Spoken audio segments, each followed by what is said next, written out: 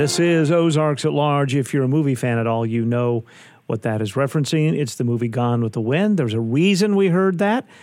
And to help me explain that reason on this Monday is Randy Dixon with the David and Barbara Pryor Center for Arkansas Oral and Visual History. Randy, welcome back. Hey, thanks for having me, Kyle. And why did we hear Gone with the Wind music there? Well, that's a 1939 movie and huge blockbuster. And there is, 5 to 8 second shot right in the opening credits of the old mill in North Little Rock. So that's sort of an early claim to fame for Arkansas as a backdrop for movies. We bring this up because our subject this week for Pryor Center Profiles, movies in Arkansas. Yes.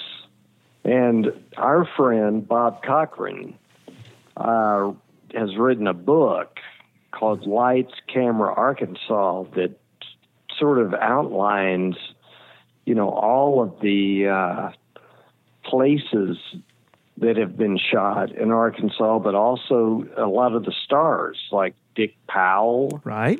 Alan Ladd, right? And there's no way we can, get everything in Arkansas movie history because there was Bronco Billy, who was the first big cowboy star in the silent era.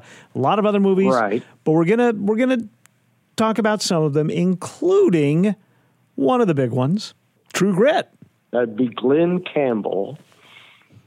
Yeah, that was a huge film, and they had the world premiere in Little Rock at a place called the Cinema 150. It was a big new place, and the Democratic Party did a fundraiser, and he didn't really know about that, but they raised money, and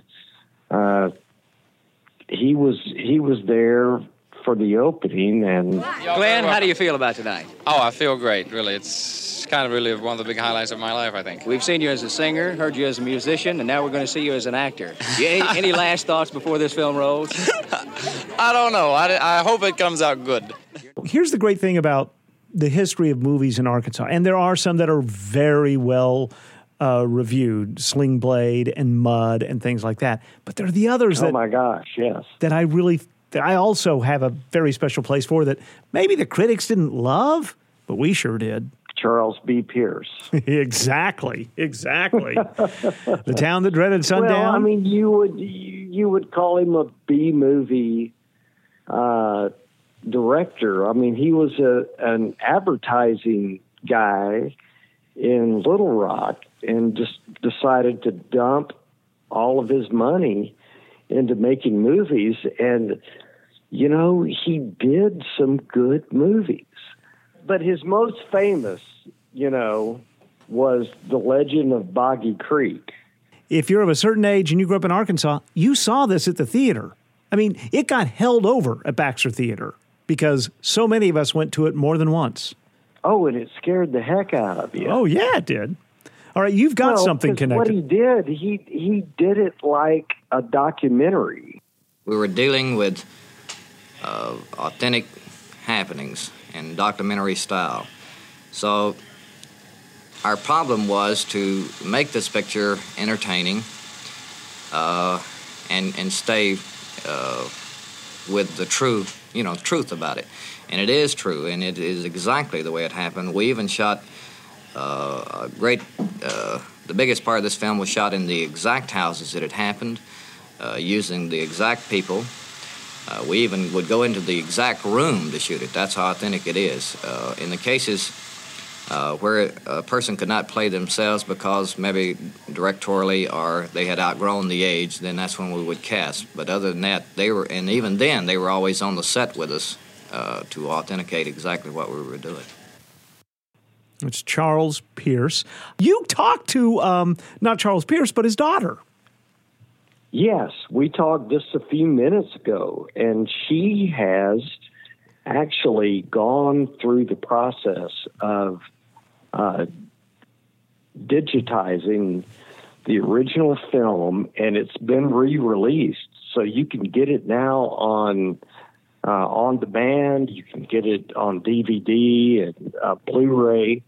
But Pam Pierce, his daughter, talked to me about the film.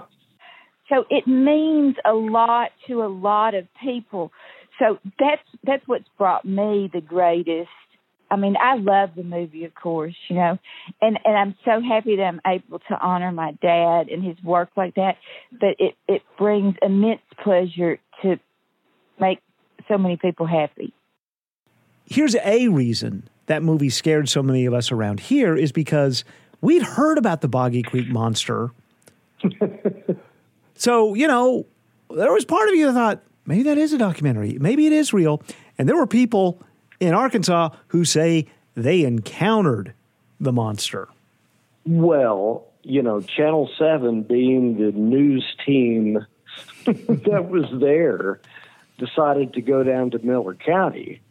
And since it was based on a true story, they talked to the sheriff of Miller County and wanted to ask him about, is this for real, or, you know, what happened?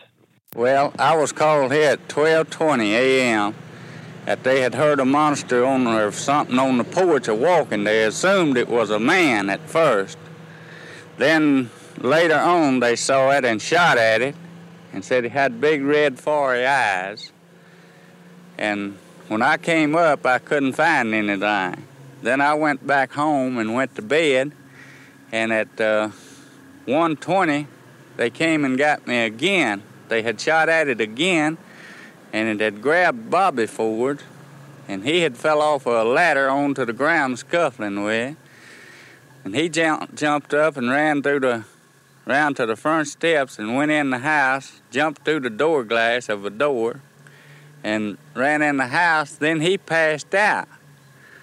Well, when we got him to the hospital and got him to, he described it as being a large, hairy, armed monster of some kind. And we came back down here and looked and didn't find anything. That's the sheriff in Miller County, where the Legend of Boggy Creek is set. And make a note, Randy, the next time we do one of our visual, we're going to show this clip. It's one thing to hear it, but we want to see it too. But there's more. Because there's also a reporter who does a stand-up walking through the woods with binoculars looking for the Falk monster. Well, you've got to... But wait, this Falk monster came back for more. Oh, yes. Yeah, and so the sheriff talks about a second visit. Yeah, my son, down close to where the folks saw it, Mr. and Ms. Woods in Sedgwick Saturday night. Well, my son lives right down a half a mile, and his dogs kept a-barking and howling, and he turned them loose and sicked them on something, and it would holler and scream like a woman. Then the dogs would turn back, and he couldn't get them to run it enough to catch it or run it out. And so he just finally went back to the house. Draw your own conclusions there. The guy ran through the glass door. Yes, and then passed out. What else do you have for us? Well, Harry Thomason, everyone knows Harry Thomason, and Linda Bloodworth Thomason, they designing women and all kinds of shows, and he was a football coach in Arkansas and became a movie director. And this is him talking about a movie that they were doing called Lester Boggs. Yeah. We've been doing our own distributing in the past, and it makes it difficult for us to cover the country. And like with our first two films, we still covered less than 20% of the country. And so now we've entered into this agreement with Star Master International, which will give us the needed capital and the expertise that we need to make it a truly worldwide big league film, so to speak. All right. There was a period in the late 60s through the mid 70s where it seemed every year at least one movie was being made in Arkansas, not by an Arkansan. You had a very young Jonathan Demme, who would eventually win an Oscar for directing Silence of the Lambs. He came in to do Fighting Mad. That was filmed in Washington and Benton County. You had Martin Scorsese, who was an unknown at the time. He came into Central Arkansas and filmed Boxcar Bertha. You had Robert De Niro, a very young Robert De Niro, and Bruce Dern and Oscar winner Shelley Winters coming in to do Bloody Mama around Yellville and the Buffalo River. There was another one that was filmed around the Buffalo River. Yes, and that had a lot to do with Arkansas. Barbara Pryor, as you may recognize the name of the David and Barbara Pryor Center, she was the executive producer. And a film was done called Wishbone Cutter. Whoa, wait. So the Barbara Pryor was an executive producer of this film? Yes. I did not know that until right now. I did not. Okay. She did the whole thing. But where are you connected with it, my friend? Okay. So this is crazy that you brought this up. When you brought this up to me earlier today, I couldn't believe you had mentioned the words Wishbone Cutter, because it really flew under the radar. It was filmed around the Buffalo River, but most of the cast and crew stayed in Bull Shoals and Lakeview, Arkansas, where I grew up. My father at the time was the bartender at Gaston's, right, on the White River. The folks who were connected with the film were either staying there or would like to come down and drink there, because Baxter County was dry at that point, so Gaston's was one of the very few places you could get a drink. My dad was the bartender. He got cast as a bartender in the movie, the only movie he was ever in. And if you go to IMDb and you look at the full cast, Don Kellum's bartender. That's great. Well, I talked to Barbara just a little earlier today, and she talks about, making that movie here. That was a very happy time when we made the film Wishbone Cutter on the Buffalo River. And it was a great deal of fun, and we loved doing it. Unfortunately, the film itself was not a success in that it was a box office hit, but we did have a good time doing it. And later, we sold it to the networks, NBC and the foreign rights. So it was seen by some people, but it was not a huge hit like Charlie's films were, or even Harry's. All right. In the same vein as Bloody Mama and Boxcar Bertha and Wishbone Cutter is White Lightning. Yeah. I mean, we had these sort of, I'm not going to call them redneck movies, but they were very of Arkansas. Right. No, you're dead on. They were redneck movies. I was about to say the same thing. Okay. And who better than Burt Reynolds in the early 70s, right? Right. And they shot this all around Benton, Arkansas. And actually, my old chief editor at Channel 7, Ed Eves, he did some work on that. And so Channel 7 sat down with Burt and talked to him about his celebrity, but the main thing was that he had just posed for Cosmopolitan. Right. Nude. Yes.